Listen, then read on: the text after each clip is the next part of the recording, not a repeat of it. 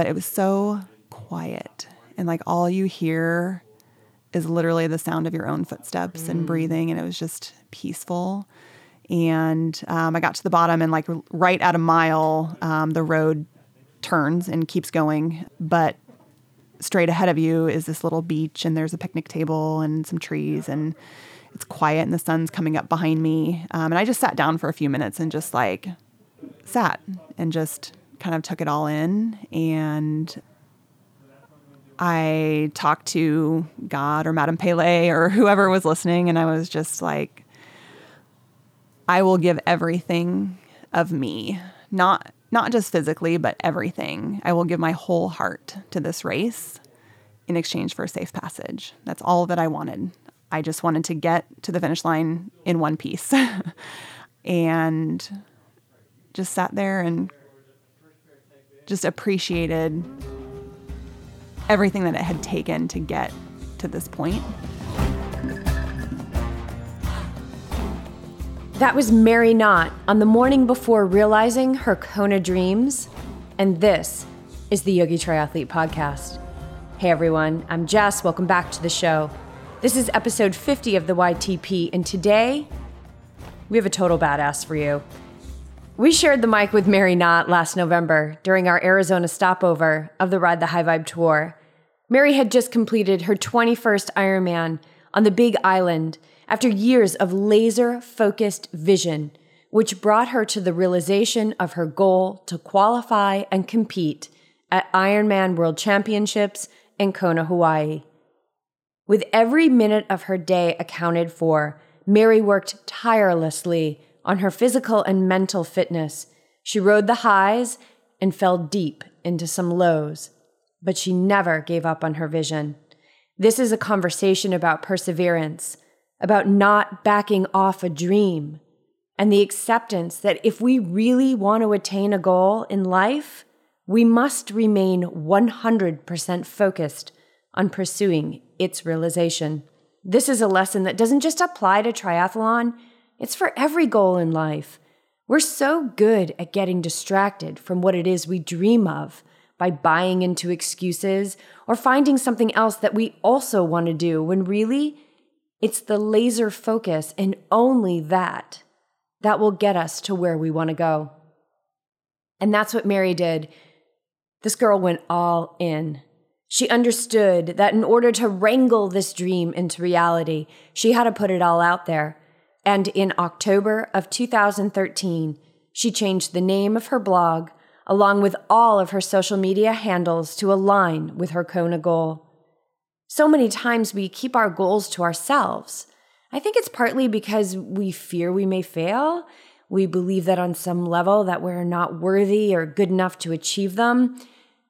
And by putting them out there, it ups the accountability and it leaves little room for acceptable excuses. Now that said, I also believe that it's important to take time to nurture our goals within ourselves, to make sure that we are clear on our why, especially when they're young. Some people like to write them down, and whatever the process is that works for you, understand that it all gives the vision life. I think that this private time with our goals is so important. I know that BJ and I took about 4 months of building the energy around our Ride the High Vibe tour before telling anyone. We knew that there would be naysayers and questions, and we wanted to make sure that we were completely grounded and clear in our mission, that nothing would sway us. And when the time was right, we made it public. And this is exactly what Mary did.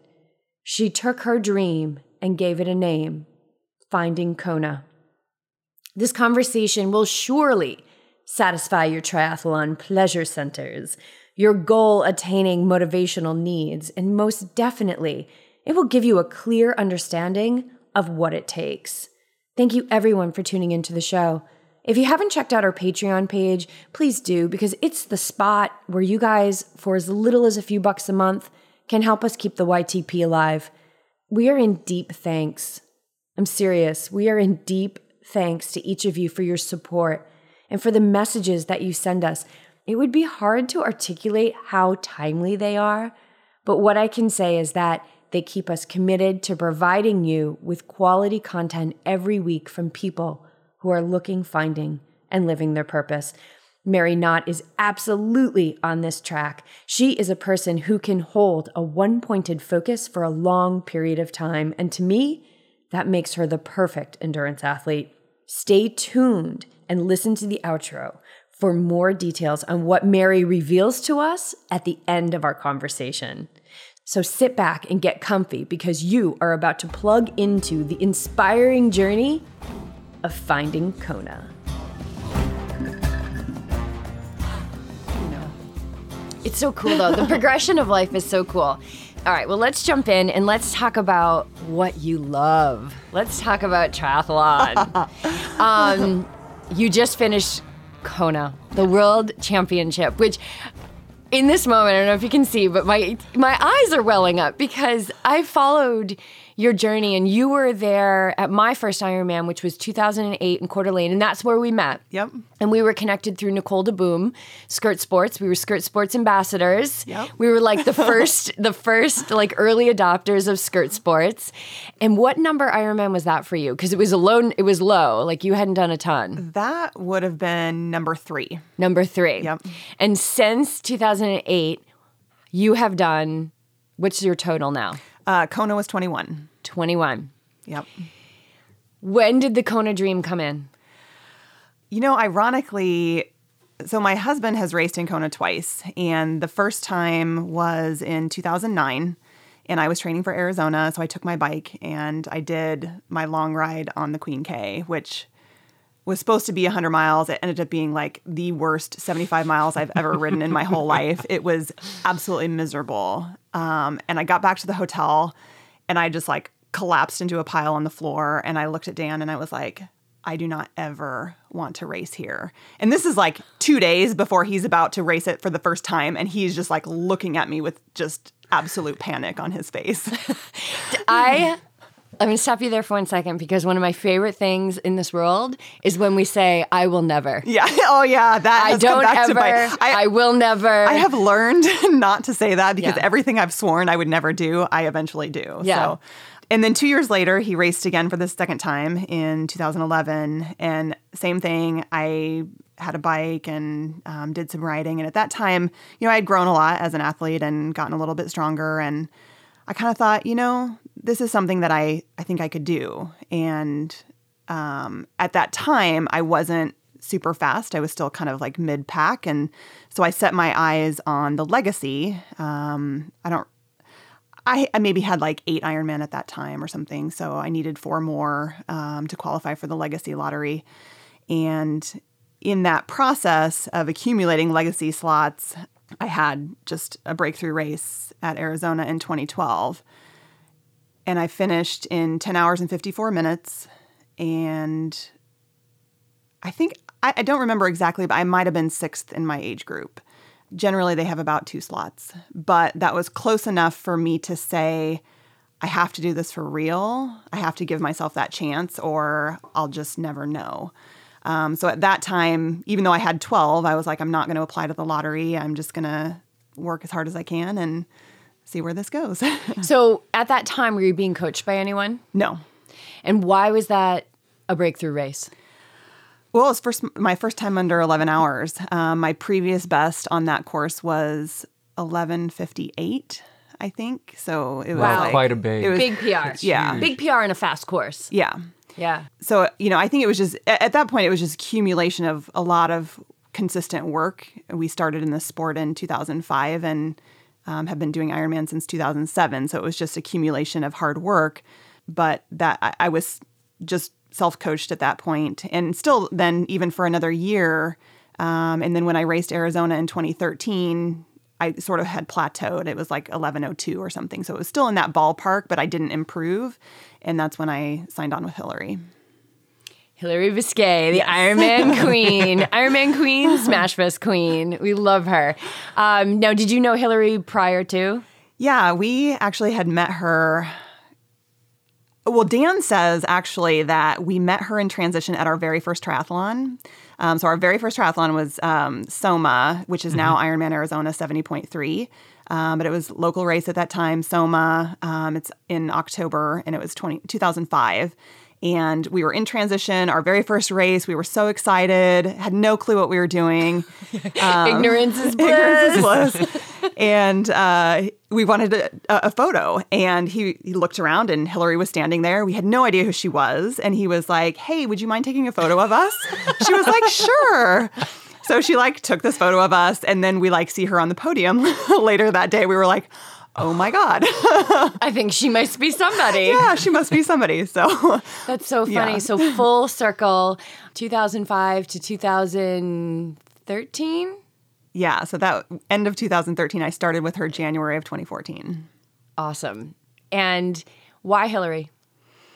Gosh, so many reasons. She is a fighter. She's so strong and talented, but just tough as nails. And she's not one of those people that walked into the sport and was just handed everything that she wanted on a silver platter. She worked her ass off for every single thing that she got. And that's somebody that I can relate to, somebody that I know is going to push me to be my best and never settle for anything less. And when we sat down to kind of talk about how we were going to, basically have the coaching relationship, I asked her point blank. I was like, look, this is my goal. Here's my numbers. Here's where I'm at. Is this realistic? And she said, absolutely. So, it was kind of a no-brainer.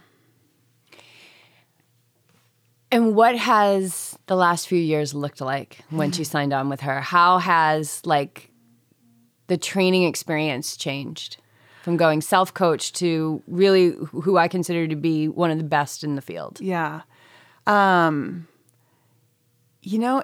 a lot smarter training. And that's been the biggest thing. I mean, it's hard work, but she is absolutely brilliant with recovery. And whereas before when I was self-coached and I had this plan and I would stress over every single, if I couldn't fit the workout in on the schedule that it was given, I would freak out about having to miss something or try to squeeze it in the next day. And you're just doing stuff that doesn't make any sense whatsoever. And so many people this is what I think is the importance of a coach, because so many people do that. They try and make up a workout. Yeah. And I think in Ironman, you can adjust if it's key, you can adjust, you can be flexible, but making it up on top of everything else is, I would say, one of the biggest. What do you think, BJ? Yeah, there's a reason why Tuesday is this workout and Thursday is this workout. If you don't get Tuesday, don't try and move it to Wednesday and then do Thursday's workout. There's a reason and purpose for every workout. Yeah, exactly. And you need that recovery. And a coach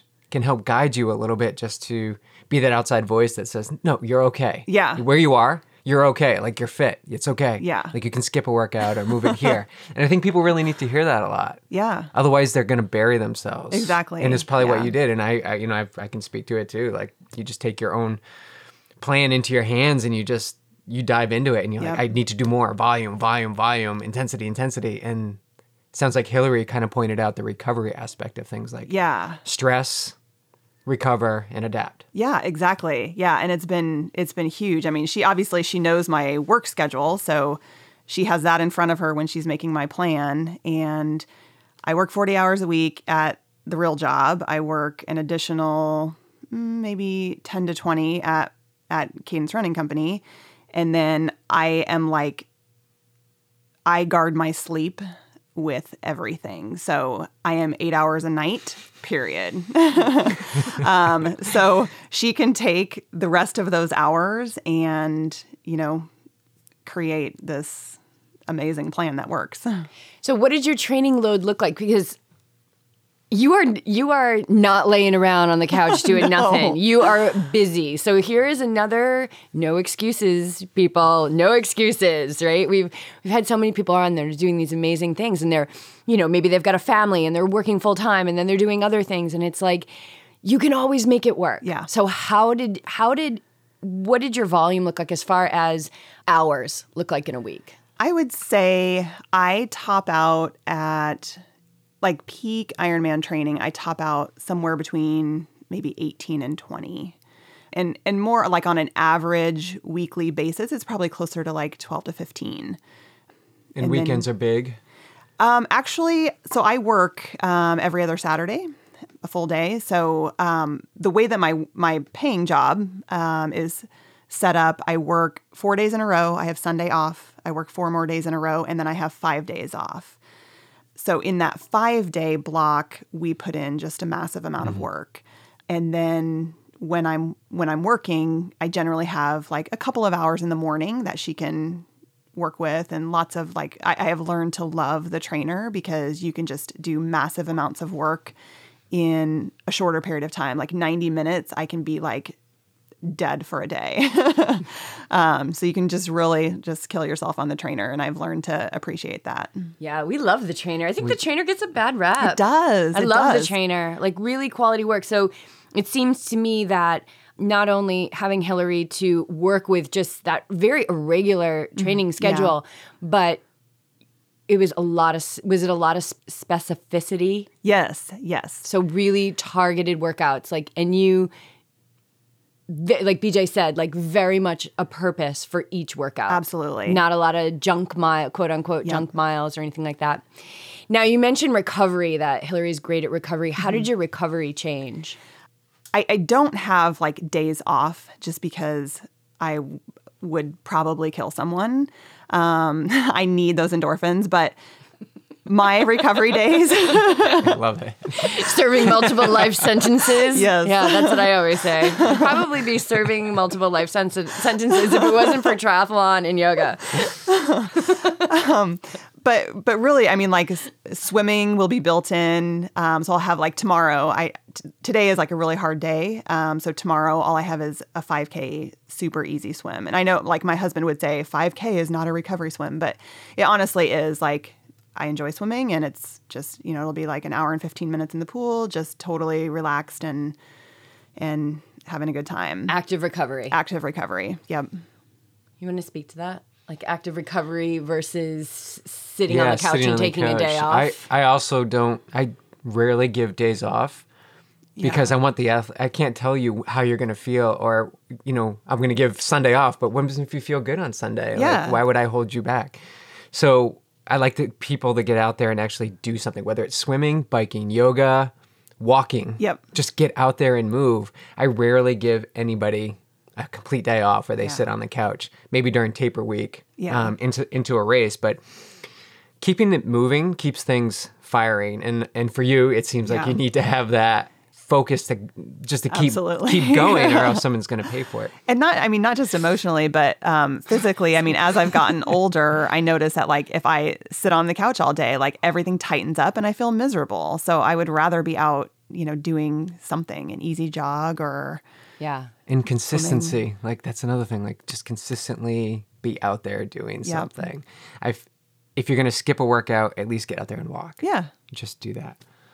So from the time that you said, all right, I'm going to do this thing, like I'm going to call it, that's how BJ is too. He's like, if I'm going to do it, I'm doing it from, getting a spot at a race, being that person who gets the spot allocation. What did the races look like between that? Between you saying, this is what I'm going to do, and you running down a Leahy Drive? Oh. Because I know you had some ups and downs. I did. Honestly, so when I started with Hillary, I started with her January of 2014, and in August that year, I got a power tap.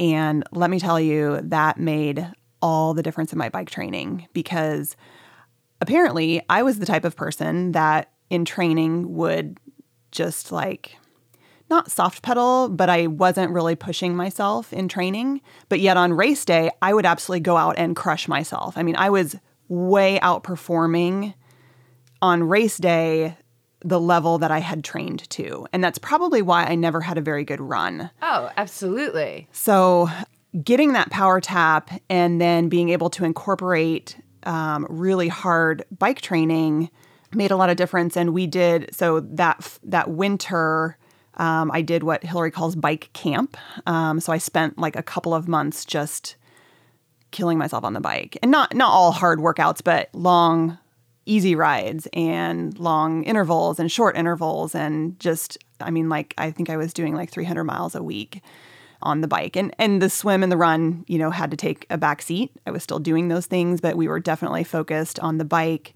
And that made a huge impact in how I could come off the bike and run.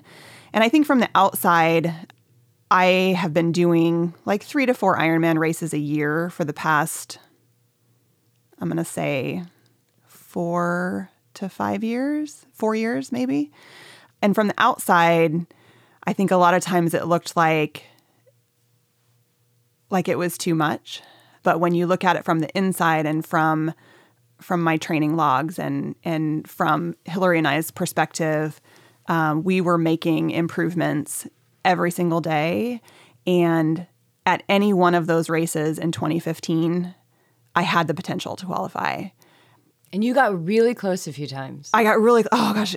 You got really close in Arizona, Lake right? Placid Lake Placid was absolutely devastating because I was 9th female and I was 6th in my age group. I mean, how does that happen? It's just an amazing group of women. I mean, you're competing against the best. Is that the first time you had done that race? Lake Placid? Yes. Yeah, so we were there. And, Oh, yeah. yeah, we were there. Yeah. We were all there together. What'd you think about that race? Oh my God, I loved it. It's like my favorite. Yeah. It's such a beast. The finish too is. It's such a beast, but for some reason I can run on that course. Yeah. Which makes no sense after that bike. So hilly. It's so hilly. What I loved most about Lake Placid, and I think I got the same vibe in Kona as well. It's almost the whole, when you get there, it's just magical. I mean, there is just this spiritual. It's incredible. I can't even describe it. I mean, just the whole town it's quiet and it's this Olympic town, so it has this like feeling of, you know, excellence. Something great happened. Something great happened there, and you just feel that with like everything. And so it was just, and to have like the finish line where the Olympic torch is lit, and it's such a beautiful. It's a magnificent race. When you turn into that oval, my favorite thing is turning into the oval and looking up at the legends of the oval. Yeah. And you just got to soak it up. Yes. You know, you just got to soak it up, and you're just. It's a town that is just steeped in athletic performance. Yeah. You know, the best of the best. Yeah. So you placed 6th in your age group. By how many people did you miss a spot? I think there was only 2. So I missed it by 4. It wasn't. And how did you feel after that? Was there a disappointment? Was there a downturn? Like, how do you, when you're going for it and you're so close and you don't get it, is there a moment of, oh my God, am I ever going to get it? You know, okay, so after Lake Placid, like literally on my drive home or flight home, I was like, I can't wait for Arizona. Like, I need to do something else. And so I talked to Hillary and I was like, Lake Tahoe is open still. Like, I want to race again. And she was like, that's great. I think that's fine. We have enough time. You know, you've still got enough time to recover before Arizona. Let's do Lake Tahoe. And I don't know what was different about Lake Tahoe. I think I had just put a lot of pressure on myself. And I think when I looked at the list, first of all, there was only 1,000 athletes total racing. Not even that. I think when I looked at the list, there might have been 800 people registered for the Ironman.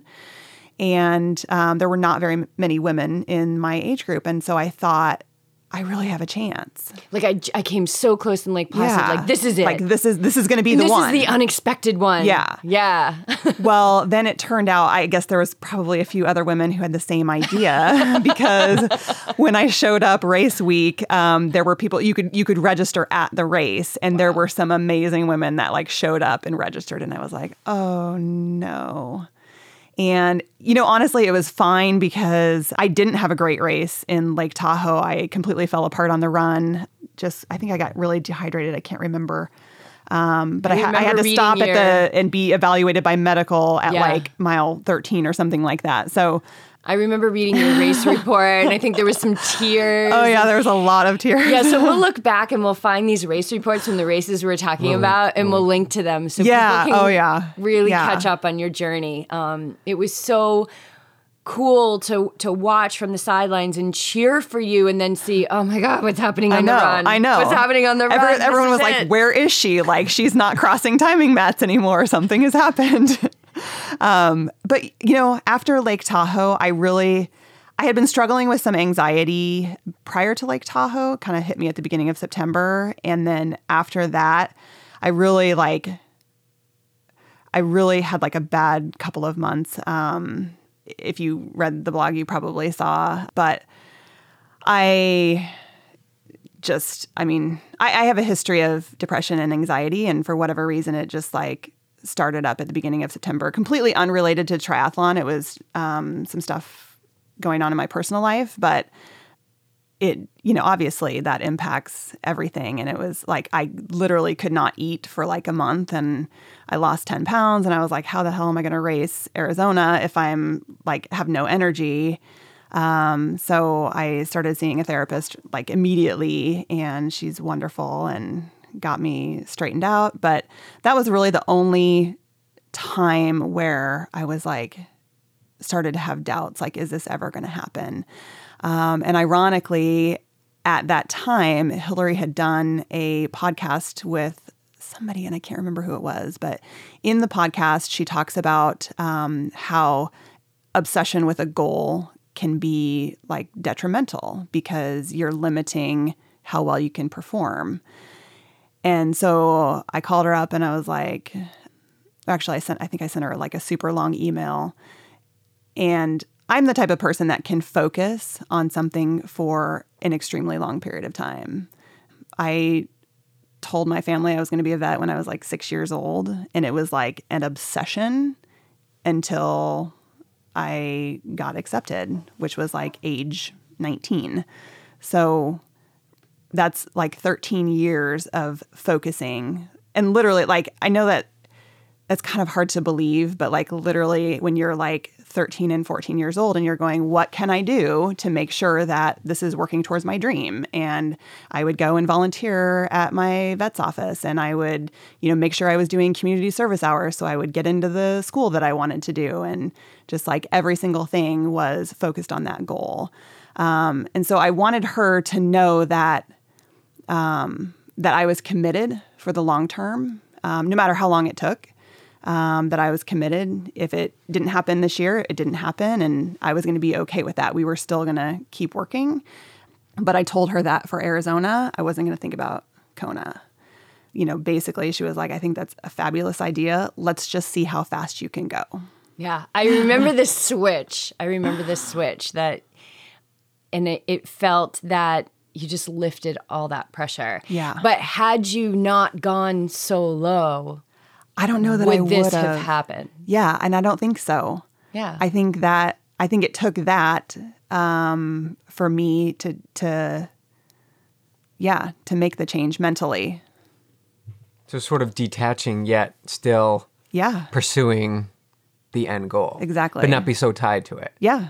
But being tied to it. So it's like finding that balance, right? Because you still want to pursue it. Yeah. And you had the drive to pursue it, but investing everything into it just sort of came to a point where you had to take a step back. Yep. And you had a great race. Oh my God, I had the perfect race. So letting go. Yes. Let's hear about that perfect race. So you had this conversation with her, and she just said, all right, let's just see how fast you can go. And when she said that to you, what kind of permission did that give you? It just lifted. I live in a pretty small bubble. I don't train with a lot of people. I have a few girlfriends that will train together and push each other. And then obviously Dan does, we don't have the same workouts, but sometimes we'll have like bike rides on the same day. So other than that, like I try not to listen to the negativity, and thankfully, there's been way more positivity than negativity. But there are some people along the way that have said, you're racing too much. You can't do this. You're doing it wrong. The naysayers. The naysayers, yeah. Yeah. And that's their perception. That's their... Yeah, we Yeah. talked about, we did a podcast last night talking about this idea of perspective. Yeah. So before we go further into this perfect race in Arizona, how do you move through the naysayers? I really mostly just had to like block it out of my mind. I'm not the person that, when you tell me I can't do something, I'm not the person that's like, oh, I'm going to show you. Like there are a lot of people. My husband is like that. Like if someone tells him he can't do something, he's damn well going to prove him wrong. And that doesn't motivate me. I think I'm a little more internally motivated. So I just had to block everything out. But a couple weeks before Arizona, we were laying in bed one night and just talking, and Dan was like, you are absolutely going to destroy this course. He's like, I cannot wait to see like the reaction.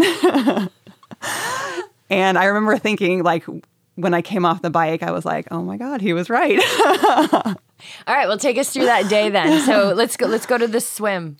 Because you're a great swimmer. Yeah. So the swim, it was the first year for the kind of like rolling start for Arizona. We've always had a mass start. So last year was the first year that we didn't. And it was interesting. I lined up like literally in the front row. So is it a self-seated, like you're based on your time, or is it just when you show up, you get in line? They recommend that you self-seed, but it's not like at Coeur d'Alene where they set up the time, the banners. Yeah. Okay. And then you get behind that, Lake Placid. and they like let a bunch of people in at once. In Arizona, you're actually running down bleachers to get into the water. So they're literally letting you in like, I think there's like 4 steps wide. So you're literally jumping in 4 people at a time. And people are like pushing from the back. Oh yeah, I love the treachery of the start. Oh my gosh, we had a really treacherous start in Cozumel last year when the dock collapsed, and like it's just so funny. Before your day even starts, you have to do this. It's so much more than swim, bike, and run. It's like get from the land to the water safely. You know, yeah. Try not to drown. All right, so you're in the front. So I was in the front, and I actually, so I have a side that I like to be on in Arizona. I am a really good swimmer, but ironically, I have I've had panic attacks in the water, so I would prefer just not to be touched in the water. So an easy goal at an Ironman. Yeah, that's easy.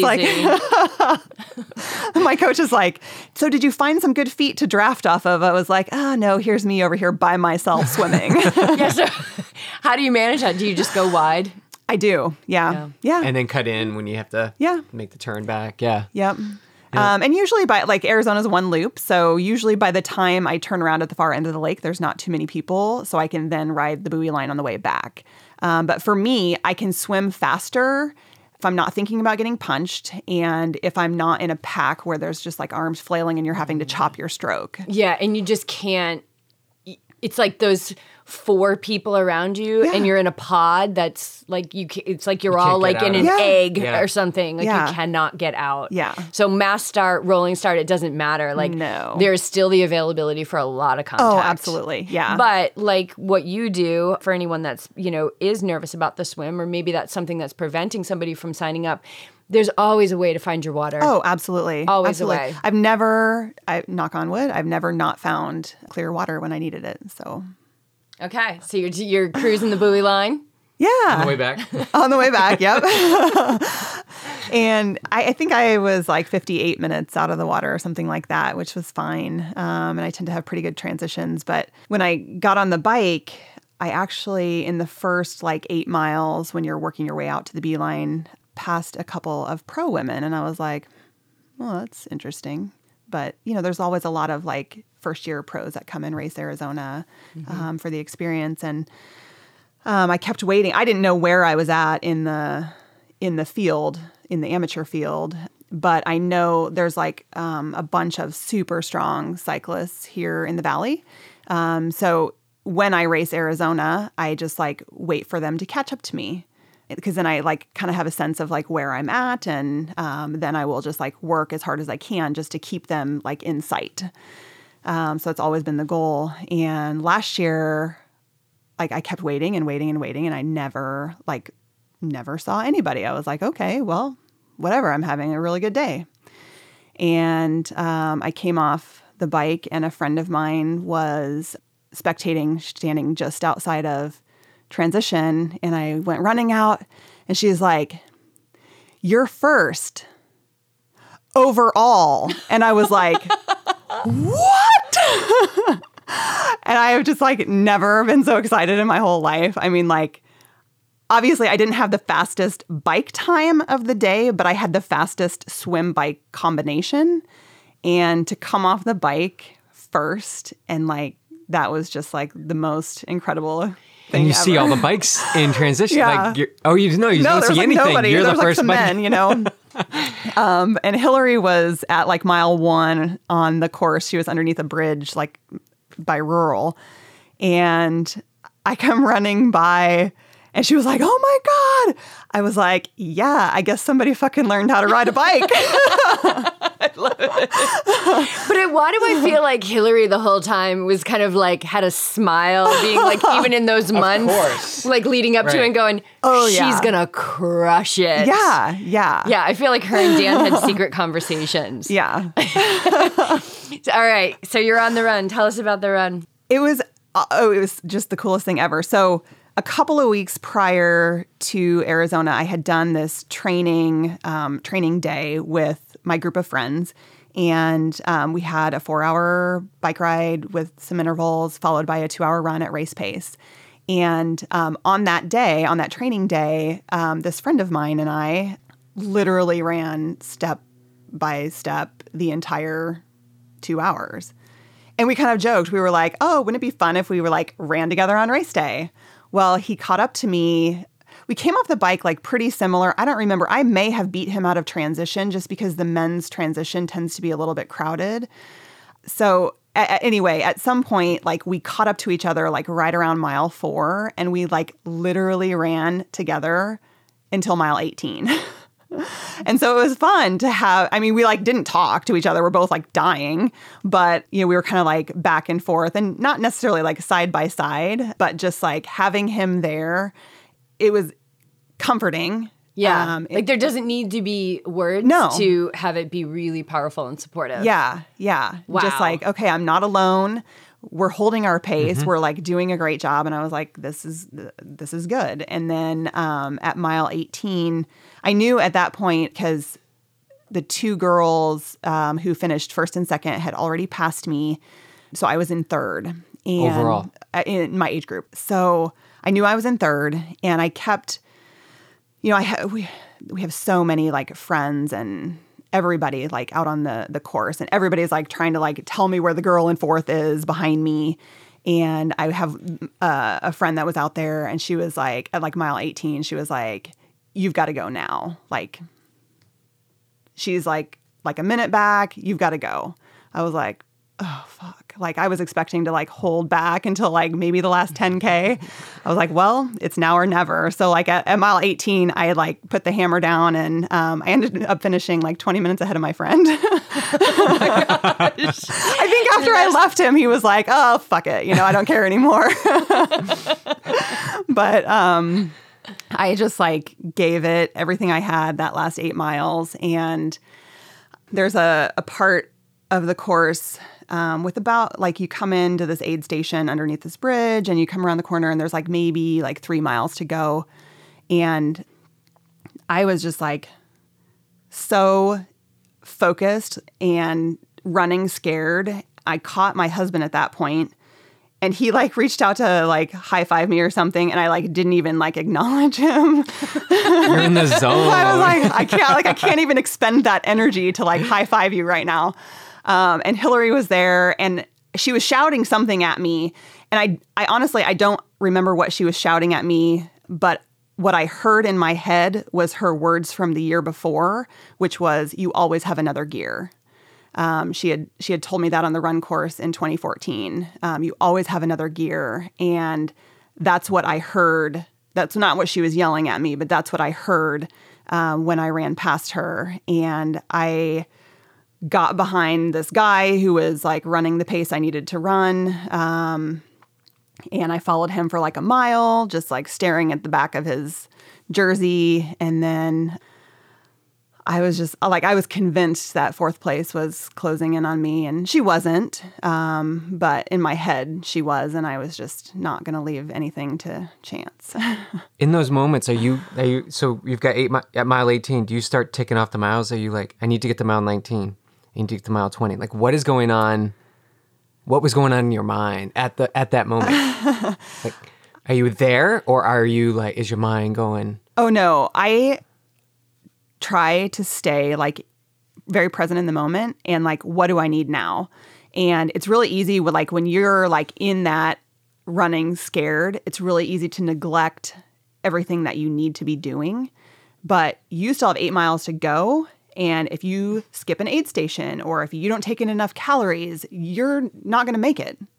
So it was literally like, get to the next aid station as fast as you can.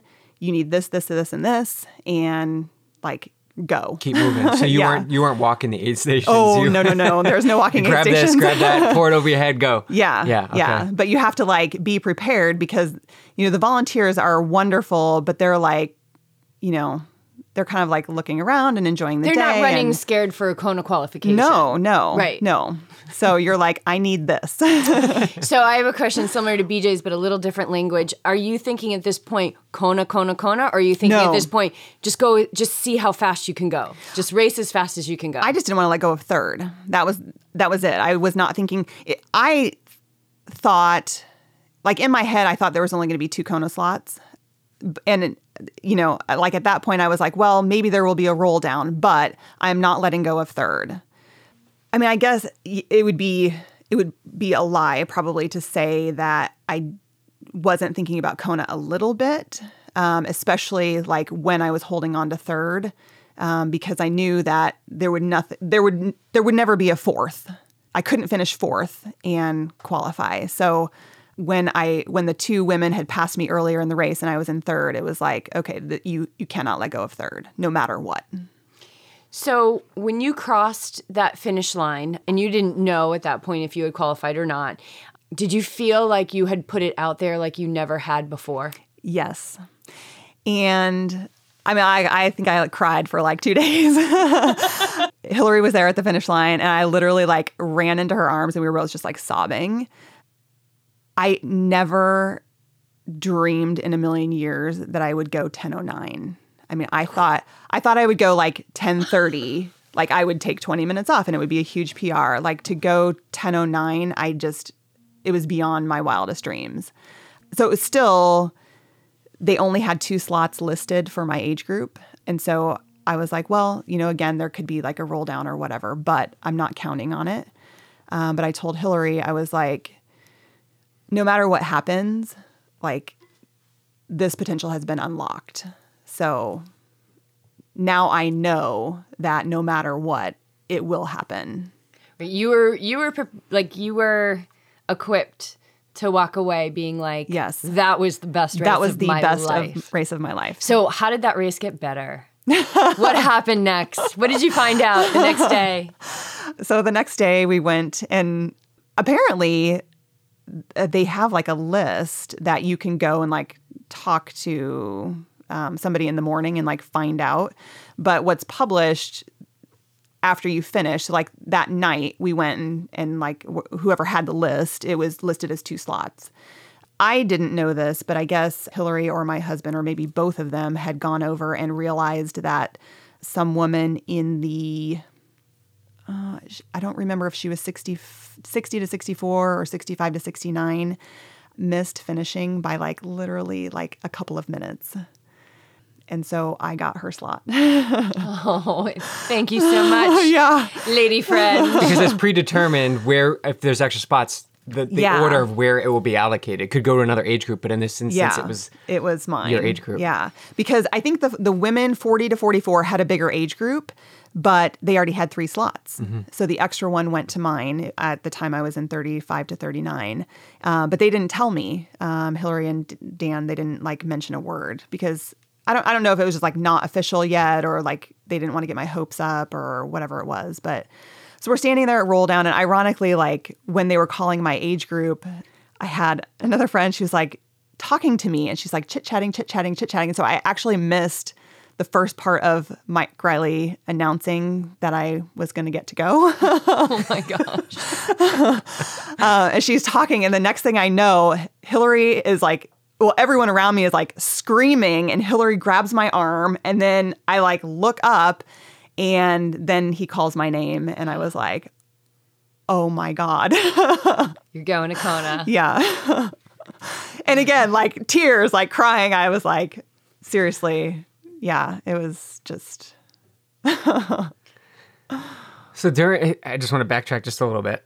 Did you have a watch when you were at this race? Were you watching your time and heart rate and all that? Okay. Yeah, okay, definitely. So you kind of knew your time. And your bike ride. Do you think your bike is the thing that like really like? Yeah, I do. Pushed you like. Yeah. Not only did I have a great bike time, I got off the bike in 5 hours and 12 minutes, which was my fastest by like right around 20 minutes. Wow, that's huge. Yeah. But just having done so much work on the bike, then I could get off and run the marathon that I knew I could run. And what was that? Was that marathon time faster than your normal?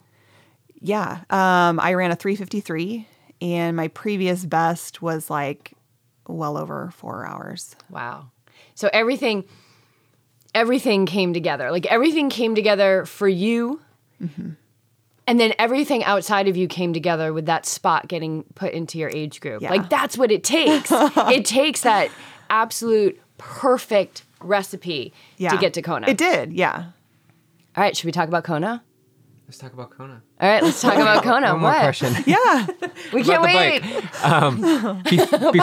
Before you were using PowerTap, were you based on heart rate, your own, or? Yeah, not heart rate, but just like perceived exertion. Perceived I guess. exertion. Yeah. Okay. So it was kind of a big shift to go from like huge- nothing to like power, and then know your watts as you're training and needed to target these watts. Yeah. Consistently. Okay. And I think it's really hard to go by perceived exertion. And even like a lot of people will like watch speed and be like, oh, I need to be going race pace. But there's so many factors that affect how fast you're going. If it's windy, if there's hills, if it's 110 degrees, if it's whatever. So to have a concrete number that is telling you the work that you're doing regardless of the conditions. Yeah, it's a constant. Yeah.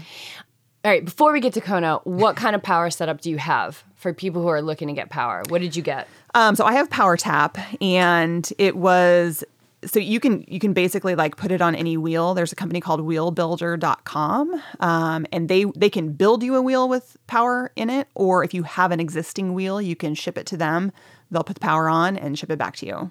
And that's what I did. I shipped my wheel, they added the power and sent it back to me. And then did that hook up to a watch that you had, or? It connects, I just train with Garmin, so it connects with like your standard 920 or 910, any of the bike computers, 510, 520, 820. And is that the same watch that you run with? Mm-hmm. Yep. So it's all right there for you.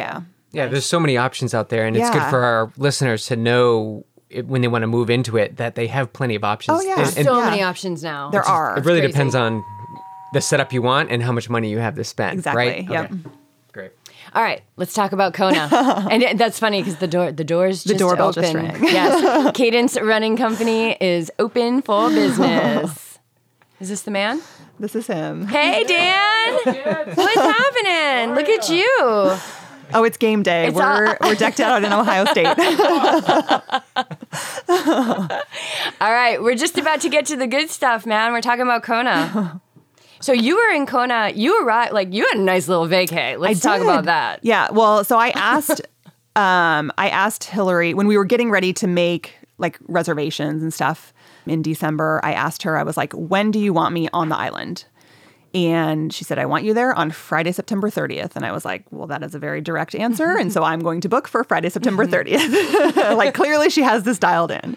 So yeah, I was there a full week before the race. Just feeling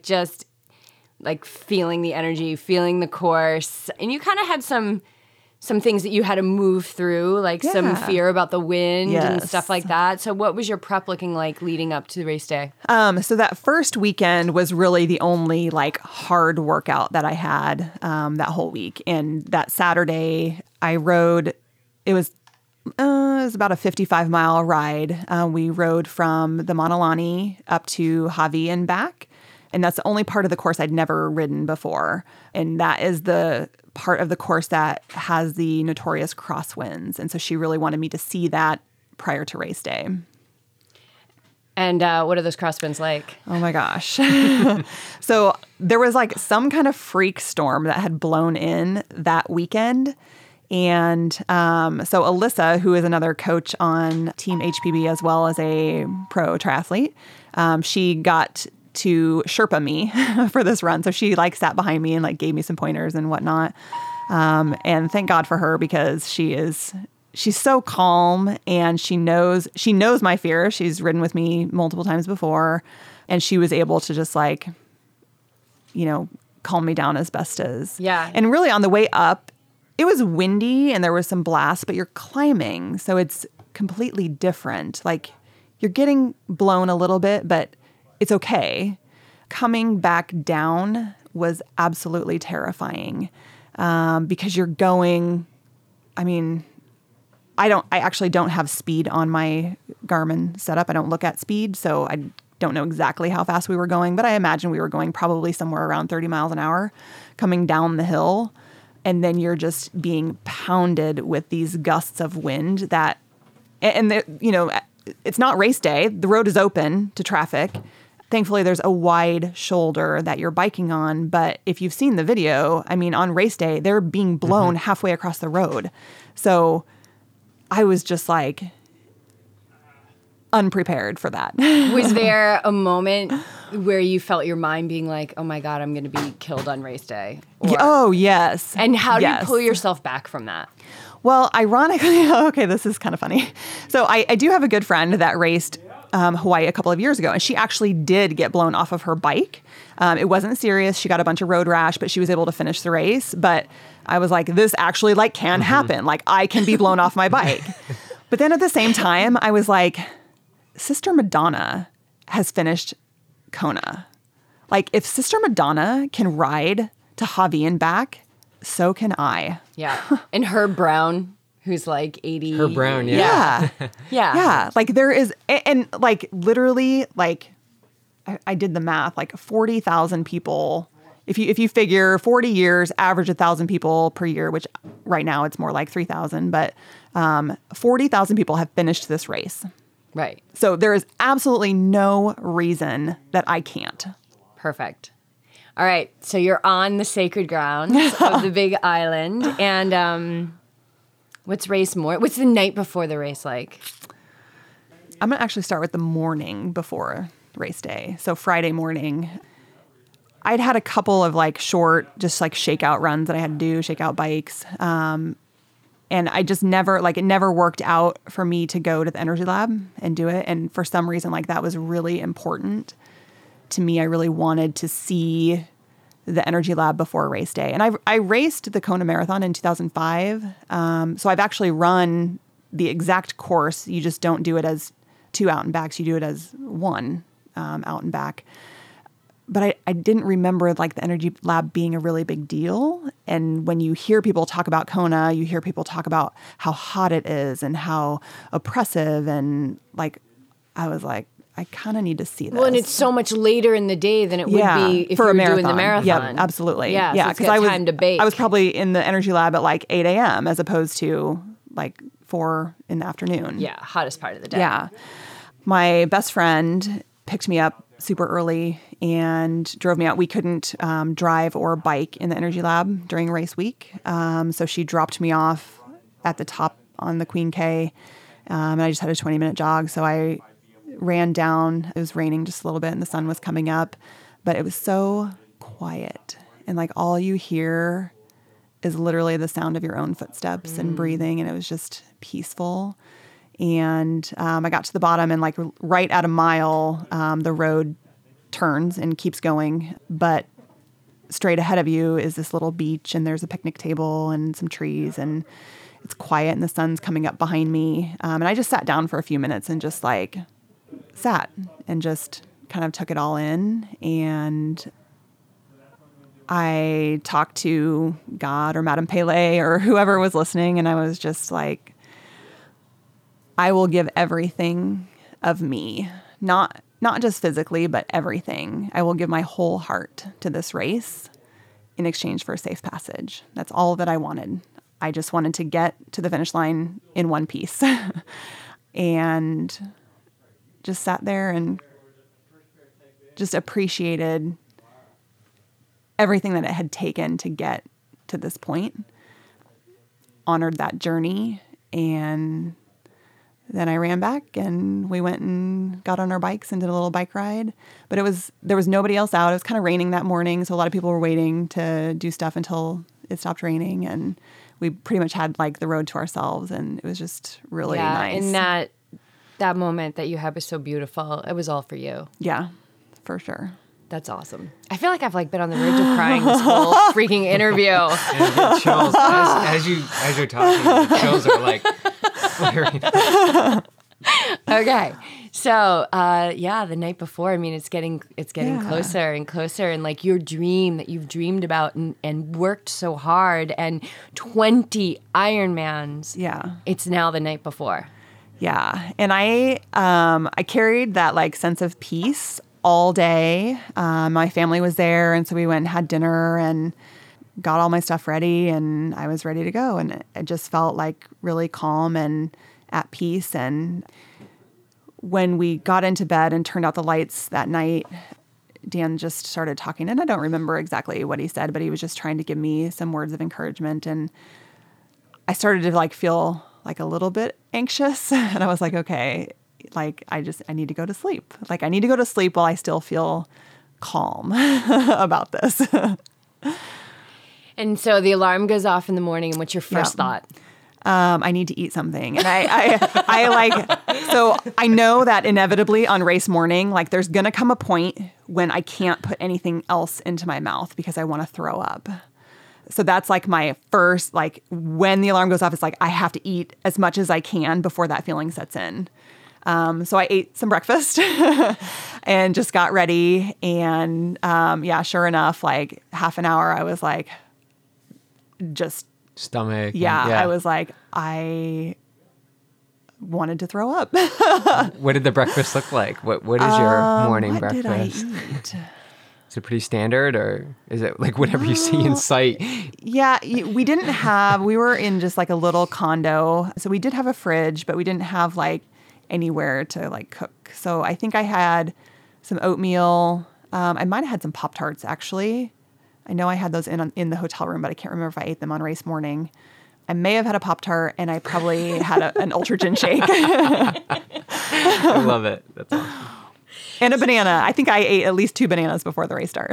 So not a lot of like, I must have this and these are the exact quantities of what, like you just woke up and you were like, I know myself and I need to get nutrition into my body right now. It was more important to get the calories in. And I mean, I'm pretty lucky because I don't have a lot of sensitive stomach issues.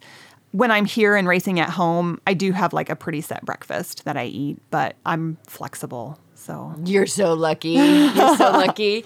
So Dan was doing some, live video that morning, and there's a live video that he took of you guys walking down to race day, and you're smiling. This is probably when you wanted to throw up. You're smiling, but you're a little deer in the headlights, and you're kind of like, do we really have to go live right now? So what was that walk like down to transition? Take us, just like keep taking us through the day, and then we'll interject if we feel like that would be so important to do. So we were staying like a mile from the pier right on Ali'i Drive. So transition opened at 4:45. There's actually like, unlike a normal Ironman, you don't get to just like do whatever you want on race morning. There's like a procession. You have to do things in order, and obviously, if you get there later, you're in line. So I was like, I don't need that stress. I'm going to just leave. We're going to leave at 4:30. I'm going to be down there at 4:45. And then I don't even have to like worry about having enough time. So we left. It's like dark. The sun doesn't come up until like well after 6 o'clock. So we're just walking down Ali'i Drive, and there's a lot of other athletes, obviously walking down with us, and the road kind of bends a little bit. And when we made that turn and the finish line came into view, it was like I just immediately like burst into tears. And I think it was just accumulation of just that knowledge that like it was right there. It's right there. Like it's there. I can touch it. But I still had 140.6 miles to go, and anything can happen on race day. I know that. And I just didn't want anything coming in the way of that goal being accomplished. So how do you manage that? Like what's a game plan that would keep you moving forward and out of the fear that something may happen? You mean during the race or before? Just in that moment, even in that moment, looking at it and thinking about everything you had to do to get there. Yeah. Well, one very positive was as soon as I started crying, like the nausea instantly went away. Like, I don't know what hormones are released when you cry, but whatever it was, like completely overrode that nausea. And so like instantly I was like, oh my God, I feel better. I might eat another banana. And I saw my best friend had gotten down there early to get a spot on the wall to watch the swim. And so as I'm like bawling, she sees me walking by and hollers my name, and I look over and I'm crying, and then she sees me crying, and then she starts crying. But she's on the other side of the fence, so I can't even hug her. So in that moment, that's what took care of it. It's just crying made you feel better. It did. It made me feel a lot better. Yeah. And I honestly, like after we got past the finish line, I had that like my sense of like peace and joy about it came back. And I was so excited. I mean, I was still crying, but I was like, it was like happy tears at that point. Like I was just like, felt so lucky to be able to be there doing what I had wanted to do for so long. Yeah, it's amazing when we get to those points in our life. And so tell us about the swim, entering in at Digby Beach and swimming out to tread. It was cool. So you get in and you like swim out, and they have this like row of kayakers, and they're literally in a line rowing. They're like laying belly down on the surfboards, and so they're paddling, and they're literally going back and forth in this long line in front of you so that nobody can like creep up on the start line. They're just like keeping you behind the buoys. Right before the cannon's going to sound, they just like disperse, and you know that like it's coming. Oh my gosh. And how did you position yourself? I went like far left. I wasn't like the absolute most left person. There was, a couple dozen women to my left, but the vast majority of the field was to the right. Yeah, hugging the pier.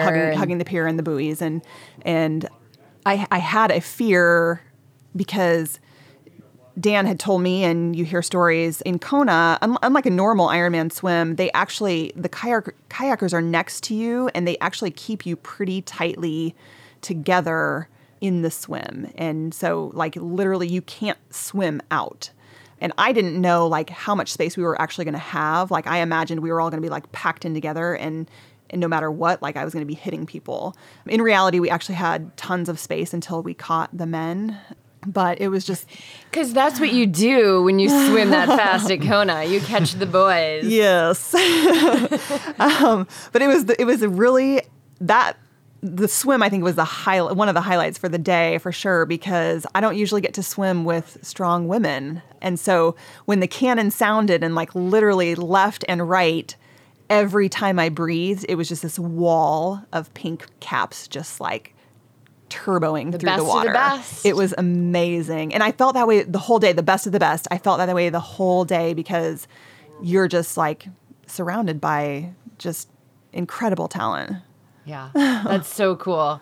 So did the swim go by super fast? It did. I was actually shocked when I got out of my water. I got out of the water and I looked at my watch and it was like an hour because Kona, I think, is a slow swim, just based off of my husband's experience there and other friends that we know that have raced. It just seems like the times are a little bit slower than like a normal Ironman. And part of that is no wetsuit. And I was like just beyond excited when I got out and it was like an hour straight up. I was like, yes. I thought if I swam under 1:10, I would be doing good. So you go through transition. The transition is just massive, and it's always like that kind of same setup, and you run all the way along. Long run. Yeah, yes. long run, and then you get on the bike, and what's that like leaving? Like riding, leaving the pier and getting on your bike. And were you just reminding yourself all day, like, oh my God, this is what I dreamed of? Yeah. Like, I literally had a smile on my face the entire Yeah. day. And there were so many, like, right when you come out of transition, you like go around the block before you climb up the hill and do the out and back on Kuakini. But in that like half mile stretch where you ride around the block, there are so many people and just they're screaming and they're excited and you're like, oh my God, I'm so excited. And it was amazing. It was like the perfect start to the bike course. So did you have fear? Like, were you thinking about those crosswinds? Well, I had hope. I didn't think about it during the early parts of the bike because you have to stay in the moment. You can't like worry about what's ahead. And I knew that the storm that had been there the week before was gone. I thought we would still have probably some pretty bad winds, but I hoped that it wasn't going to be anything like the week before. As it turned out, we had pretty strong headwinds, but I never felt scared in the crosswinds. Yeah, those crosswinds, that's when you start with the wheel starts to go, and it can be super scary. So how did your bike go as a whole? I was really happy with it. Nutrition, good? Yeah. So the cool thing was the aid stations were more like every 5 to 7 miles. Oh. And so it worked out perfectly because I didn't even have to like take in nutrition outside of the aid station. I literally would, as I was approaching the aid station, I would sit up, I would take a huge drink of my nutrition, and then I would grab a water bottle, chase it. I would grab another water bottle and absolutely like cover myself with cold water and then keep going. And I had I had my Aero bottle with water. It's like if I needed to sip in between aid stations, it was there. But yeah, I never had to like reach for food outside of an aid station, which is, I think if you can just stay Aero as long as possible, it's better. And did you practice that on the trainer? Because you know you said you did a lot of trainer rides, like practicing just being Aero on that trainer. There is a lot in Aero on the trainer, but we also did a lot of Ironman specific. Like my long rides were like 4 hours. Generally, I might have had like 1 5-hour ride. We don't do a lot over 4 hours on the bike. It's just really focused, but you're just like in Aero the entire time. Yeah. Yeah, it's so important. It's so important to, a lot of people are like, they train on their road bikes, but I think it's so important to get on your race bike and really, really feel that Aero. So you were talking about nutrition. What kind of nutrition are you taking in on the bike? So I use PhD. I think it's Glycodurance is the formula that I use. And a friend of mine had suggested it because I had some nutrition problems in 2014. And so she had suggested that to me. So I started using it in 2015 and it seemed to work really well. And it was certainly a heck of a lot easier than, trying to eat solid food while you're working hard. So it's just all liquid. You get all your calories from liquid. Yeah. I mean, I take a few gels, but it's still liquid. Mm-hmm. Yeah. I can't, when I'm working hard, I can't like chew and breathe at the same time. Mm-hmm. So for me, that's what works better. All right, cool. Well, we'll link up to that so everybody knows what it is. So take us from the bike into the run. So when I got off the bike, I was like, that probably was like the least clear-headed I was all day. I was just like, you're exhausted. I had been fighting a headwind for like 35 miles. I was tired. I was ready to be off the bike. And a friend of mine actually was like the bike catcher there. And she like I looked at her and like I knew that it was Heather, but at the same time, like I couldn't be like, oh, hey, great to see you. It was like, I'm going to hand you my bike and there's something wrong with my toe. My toe really hurts. And she's like, how can I help you with your toe? And I'm like hobbling through transition because I don't know if I had been like squeezing my toes in the bottom of my bike shoes, just like in the effort. But like, I swear I had a broken toe. I was like, I can't even walk. How am I going to run? But the minute I put my run shoes on and like jumped up, it was like totally fine. I didn't even think about it again. So, you know, you come out of transition in that first mile, you like run up Palani, run around the corner and come back down onto Ali'i Drive for like a 10-mile out and back. And in that first couple of miles, there are just like so many people. That's where all the restaurants and bars and stuff are. So there's just like a ton of people just hanging out there and cheering. And that's where I got to see my family for the first time. And it was just so much fun. They were all there and I gave my best friend a big hug and I kissed Dan and I was like high-fiving people. And it was just like... You were soaking up the experience. Yes. It sounds Yeah. like. And celebrating safe passage through Yes. the swim and the bike. Like I felt home free. I was like, the bike is done. Like I have all night. No matter what happens, like I am going to be at the finish line. Yeah. Yeah. So you weren't like, oh, I have to do this in No. a certain amount of time. You were just soaking it up. This is what you had been waiting for so long. Yes. So how was that energy lab that everybody talks about? It was amazing, actually. So when I got there, it had been like, it was still daylight, but the sun was starting to go down and it's so quiet down there. Once you leave Ali'i Drive, so like mile 11, you're on the Queen K and then you do the energy lab and then you turn back and you're on the Queen K till the finish. And once you get out on the Queen K, it is really quiet because there's nothing out there except for the aid stations. And they don't allow any vehicles or spectators or... No, I mean, there were a few spectators scattered like here and there, just like they had probably like borrowed a bike or something and like ridden out there or driven. I mean, I think there's like some back roads, but other than like pockets of like a couple people here and there, it was just like you and the other athletes. And when I turned into the energy lab and you just like have this incredible view of the ocean and it's quiet and it's just like so peaceful and it was beautiful. And you'd like run down and I think you're in the energy lab for maybe a total of 3 miles. On the way back out, like literally the last aid station before you leave the energy lab, I was like running up and there's a volunteer there with a cup out and I'm like, do you have chicken broth? And the guy was like, no, I have water. And I was like, oh my God, you're Peter Reed. And he looks at me like, what the hell is this woman going to do? He's like, Crazed yes. fan. Yeah, exactly.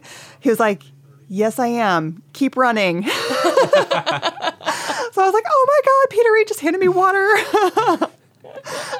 A champion of the race. I know. I was like a huge fan of his back in the day. So it was like so cool to see him out there. That's awesome. And then I got back out onto the Queen K and I kept looking because you're obviously you're like two-way traffic. So I kept looking. A friend of mine, Scott, we have literally done like nearly every Ironman race together. So I knew that he was going to be like getting to the energy lab at sunset. And I just like couldn't wait to like just be like, go enjoy it. It's amazing. That's so cool. I'm not sure everybody would explain it that way or describe it that way. Yeah, usually they go in and have a tough time coming out. But I think that's the difference between you and like a more pessimistic attitude. Like you just seem to really pull out, even though there was times where you hit low, you know, like after Tahoe and before Arizona, like you pulled so much good out of that. Yeah. You know, and when you're talking about something like the Natural Energy Lab, there's so much power there that you can use to your advantage and you can feed, right? It's there. It's being offered to you. Or you can let it be a heavy weight on your back. Exactly. Right? And we always have a choice. We always have a choice. So you come out of the energy lab and you're heading. Yeah. And I was like literally practically doing cartwheels. I was like, oh my God, we have 5 miles in a victory lap. I was like so excited and people around me, people are like suffering. I mean, everybody's running. There was nobody walking the marathon. Everybody's like running, but you can tell like people are not necessarily feeling as great as I'm feeling. I'm like, come on, you guys, we've got like 6 miles. And So yeah, it was just like every aid station was like, oh my God, I have one less mile. Oh my God, I have one less mile. And it was like, and then I could see the base salt tent was like right at the top of Palani. And so when that comes into view and you're like, I literally have a mile left to run. And you can, at that point, you can hear the music and you can hear the finish line. And there are crowds lining the course the rest of the way. And it's dark. I know a lot of people they're like, I want to finish in the daylight. And maybe that's like a badge of honor because it's like faster time or whatever. But it was like finishing in the dark and the glow of the lights and, you don't see like a lot of faces, but you just like hear voices and you can just like soak in like all of the other senses, I guess. Just like take that all in. Mm-hmm. And you're pulling from the energy from all these people. Yeah, that was like my fastest mile. So I coming out of transition, I like settled into like a 10-minute pace and I was like, well, this is comfortable. I'm just going to like run this pace. And I think my last mile was like an 8-minute pace. I mean, granted, it's like all downhill, but yeah, I was definitely feeding off the crowds. And what was the finish line like? Like coming down that, what I've heard about the finish chute in Kona is that it's not 2 people deep or 3 people deep. It's like 10 people deep, like out from the rails. Like there's just so many people there. Yeah. And they do set up bleachers on one side, which, helps a little bit. But yeah, there's just like so many people and you can just like see like, and the crowd is feeding off of you. And I don't know if you've ever like experienced this when you're racing, but when you give them positive energy, you get that back tenfold. If you like raise your arms up or put your hand out for a high five, like you're going to get that back. Yeah. Like an unbelievable amount of energy is going to be offered to you. Yeah. And just like, I mean, it's so fun. It's so fun. Yeah. You're on stage. You are. But for the spectators, it's a really long day. I hate spectating, actually. It's tougher than the Ironman. It's harder than Ironman. And I think a lot of that is because your day starts at 3 a.m., and when your athlete finishes, your day is not over yet because you still have to take care of them. So a lot of, and you're dehydrated and you haven't eaten all day and it's miserable. Oh, totally dehydrated, like undernourished. Yeah, it's the hardest. It's so hard. Yeah. It's so hard. So tell us about how are you feeling coming down that finish chute? I just felt amazing. And you can see, I mean, again, like when you make that turn in the bend in the road on Ali'i Drive and you just like see the finish line and, the drums and the entertainment that's going on and the torches that are lit. And it's just... The finish line that you had seen so many hours before. Yeah, same one. Only this time it was like lit up. Like... You crossed the finish line. Yep. And what did that mean to you? It was a little bit surreal, like at that very second. Like I was like a little bit choked up for sure, still smiling. But when I came, so they have like a little ramp that goes up and over. When I came down the ramp, I heard my name and I turned and my entire family had gotten like front row right on the fence. And it was like in a spot that I could get to them. And so I like instantly like ran over there and I hugged my mom. And I mean, it was just like finishing Ironman Arizona, hugging Hillary, only it was like me and my mom and we were like bawling and my sisters and my best friend. And we all, I mean, just like having that moment with them, that was most meaningful. That's so beautiful. What makes Kona so special? For me, it was the goal. It was setting the goal and putting in the work and then achieving that. And it didn't have to be the World Championships. It didn't have to be in Hawaii. I just think that for me, it was so special because it was something that I had to work for. Didn't come easy. And that's what made it special. On that, if you could share with our audience what it takes for everyone it's different, but it sounds like you were truly committed and you truly put the work in there. If there's somebody out there who has a similar dream, yeah, what can you say to them? Honestly, like it all comes down to sacrifice. And what are you willing to give to make that dream come true? And there were a lot of sacrifices made. Thankfully, my husband, as I've said, does this sport with me. And so I didn't feel like I was sacrificing our time together, our relationship. I don't have kids, so I'm not neglecting my children, but it was sacrificing all the little things. Like we would get invited to go places and it's like, oh, I can't go because I have to be up at 4 a.m. And, at some point, like you turn down enough invitations and you're like, oh, now I'm just not getting invited anymore. Yeah, we haven't been invited places for many years. Yeah.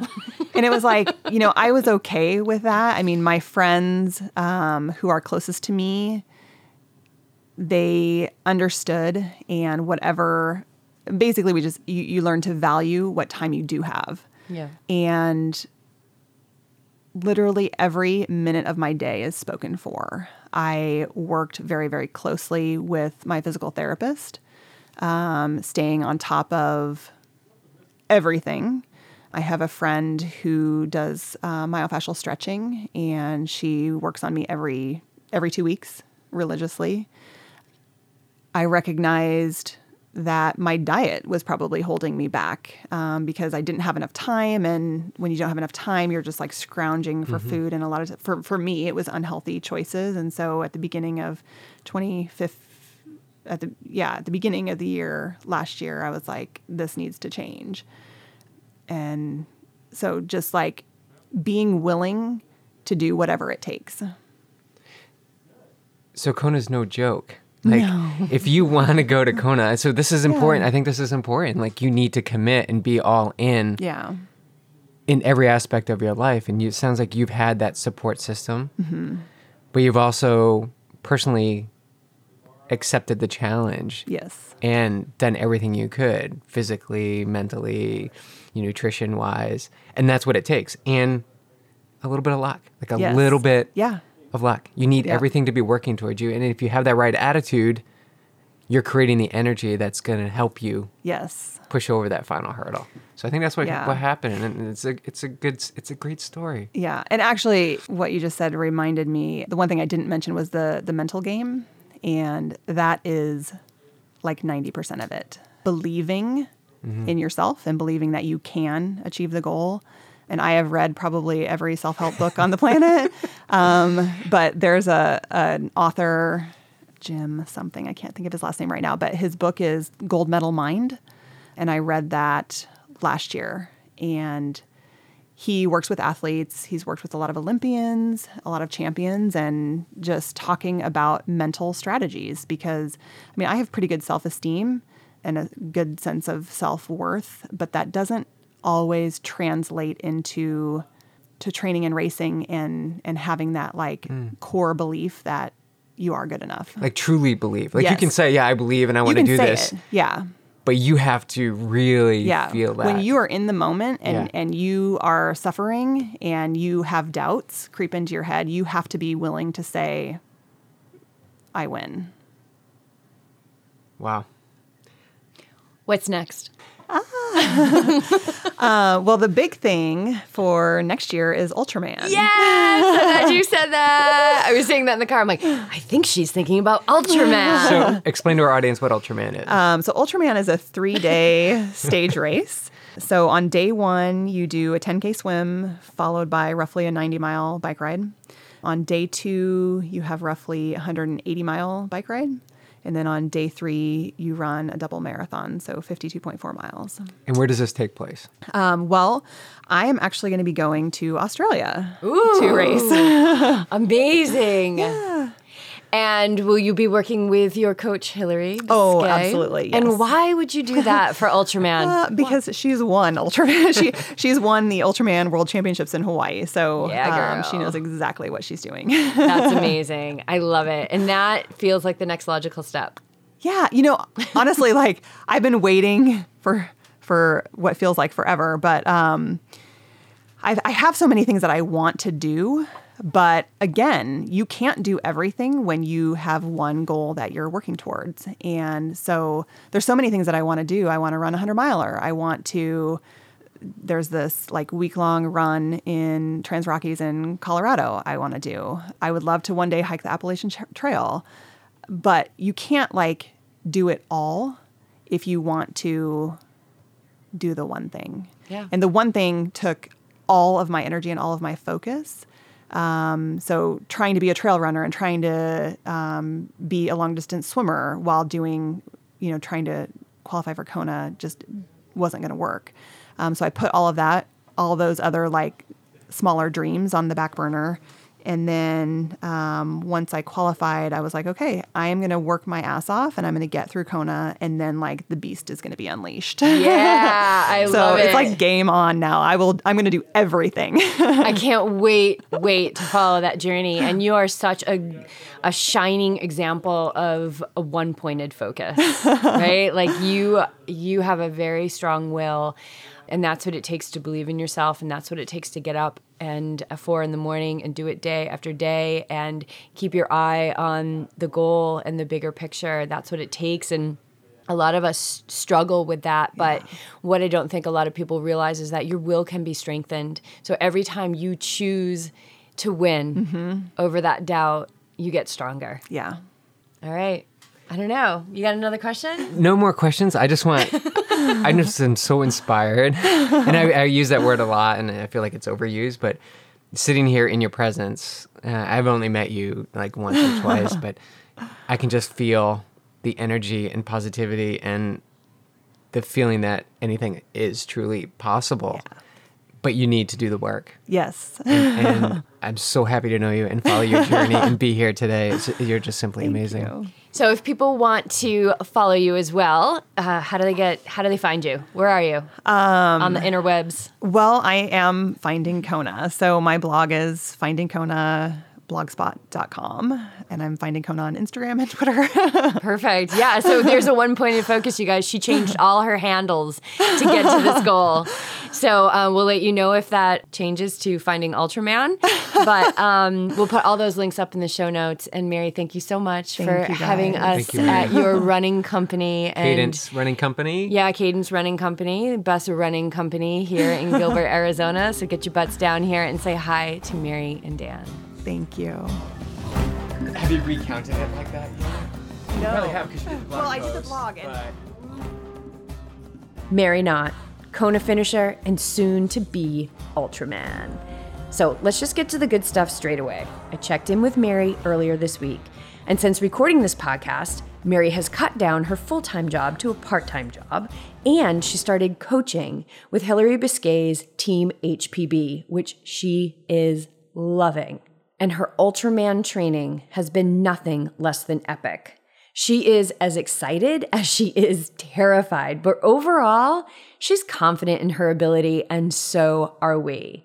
She says that her body is holding up great, but that the weight of it all has finally started to hit just about a week ago. She is tired, and this girl is hungry. Mary, hopefully you're not eating too many Pop-Tarts. All right, enough said. So she no longer complains about days off, which I think is an awesome shift, and she's looking forward to her taper. And she's almost there. Ultraman Australia is May 13th to the 15th, and we'll be posting as much as we know about how Mary's doing that weekend. So if you want to follow along, check us out at Yogi Triathlete on Facebook, Twitter, Instagram. And also connect with Mary, Finding Kona, and we have all of those links in the show notes. And if you want to know what it takes to train for this 3-day, 320-plus mile race, well, she shared some of her fun, as in crazy, things that she's done in her prep, including a 10-hour day on the bike, climbing Mount Lemmon in Tucson twice, riding 140 miles with an hour and a half of intervals, and then getting up the next day and riding another 100. And that was just this week. She's done a 30-mile run in the Grand Canyon. And I'd say she's absorbing it very well, as she has set a new PR for herself at the 50K distance at the Pemberton Trail Run and at Oceanside 70.3, where she also landed on the podium just a few weeks ago. All the while, you guys, averaging 23K in the pool every week with regular 10K swims. Now, I know you crazy people, and I know some of you are drooling right now. And I know that one of those people is my husband and Yogi Triathlete coach, BJ. For sure, this is in his future. But if that is you, if you are drooling over this kind of intensity and dreams of Ultraman and dreams of qualifying for Kona, don't push it away. You are worthy of it. Let it marinate and give it love. Just see where it takes you. Thank you for tuning into this week's show. Mary officially wraps up our Ride the High Vibe Tour interviews, and we'll be back next week with our monthly edition of Ask the YTs. Stay tuned for all new interviews from our new home in California. We are so honored to share this life with you. If you're enjoying the show, please use the Amazon banner ad on our website. It's also in the show notes. Check out our Patreon page to become a monthly patron. Share the show with your friends and keep reaching out to us and letting us know how the show is assisting you and making positive changes in your life. And we are, you guys, I'll say it again, we are in deep thanks for your support and for every step you take in living your high vibe life. And this is what the world needs right now.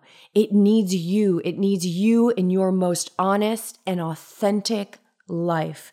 And understand that by doing that, you are making a strong impact for the better in this world.